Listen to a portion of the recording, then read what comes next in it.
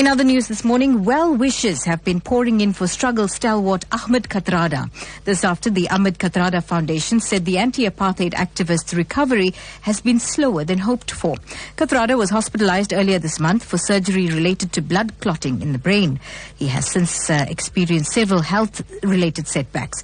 Well, joining us on the line this morning is the director of the Ahmed Kathrada Foundation, Neeshan Balton. Good morning, Neeshan. Glad to have you on Newsbreak this morning. It's my pleasure, and thank you very much, and good morning to your listeners. Now, Neeshan, can you tell us what is Ahmed Kathrada's current condition? His recovery, as our statement says, has been slower than expected, but there has been good signs of recovery in the last sort of 24 or 48 hours.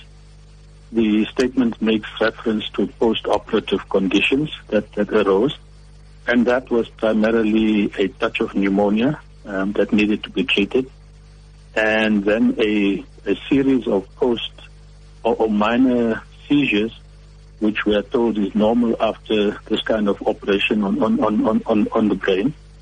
But that again has now been brought down to manageable levels, and he's currently in a very stable condition, very restful, but extremely weak and tires very easily.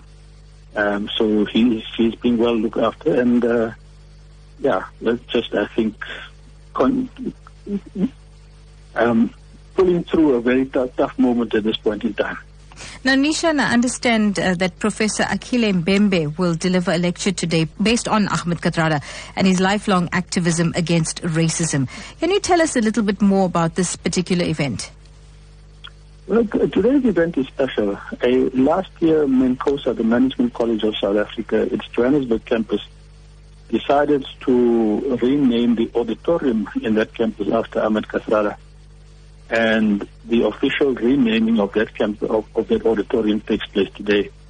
Given that this is Anti-Racism Week, the foundation then asked Prof. Mbembe, who is also a board member of the foundation, but a renowned global academic, to talk about Kathrada's fight against racism. That it coincides with his being ill, it was not planned at all. Of course. But we also thought it's important that the Kathrada's own struggle against racism, because that epitomizes his life, is something that is now also shared publicly.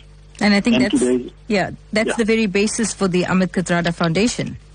That's absolutely correct. One of his core values has been to oppose racism, but to also work for a non-racial society. Okay, Neeshan, we're going to have to leave it there, but thank you very much for joining us on Newsbreak this morning. That was the director of the Ahmed Kathrada Foundation, Neeshan Balton. Please do convey our get well soon wishes to Mr. Kathrada. Will do. Thank you very much.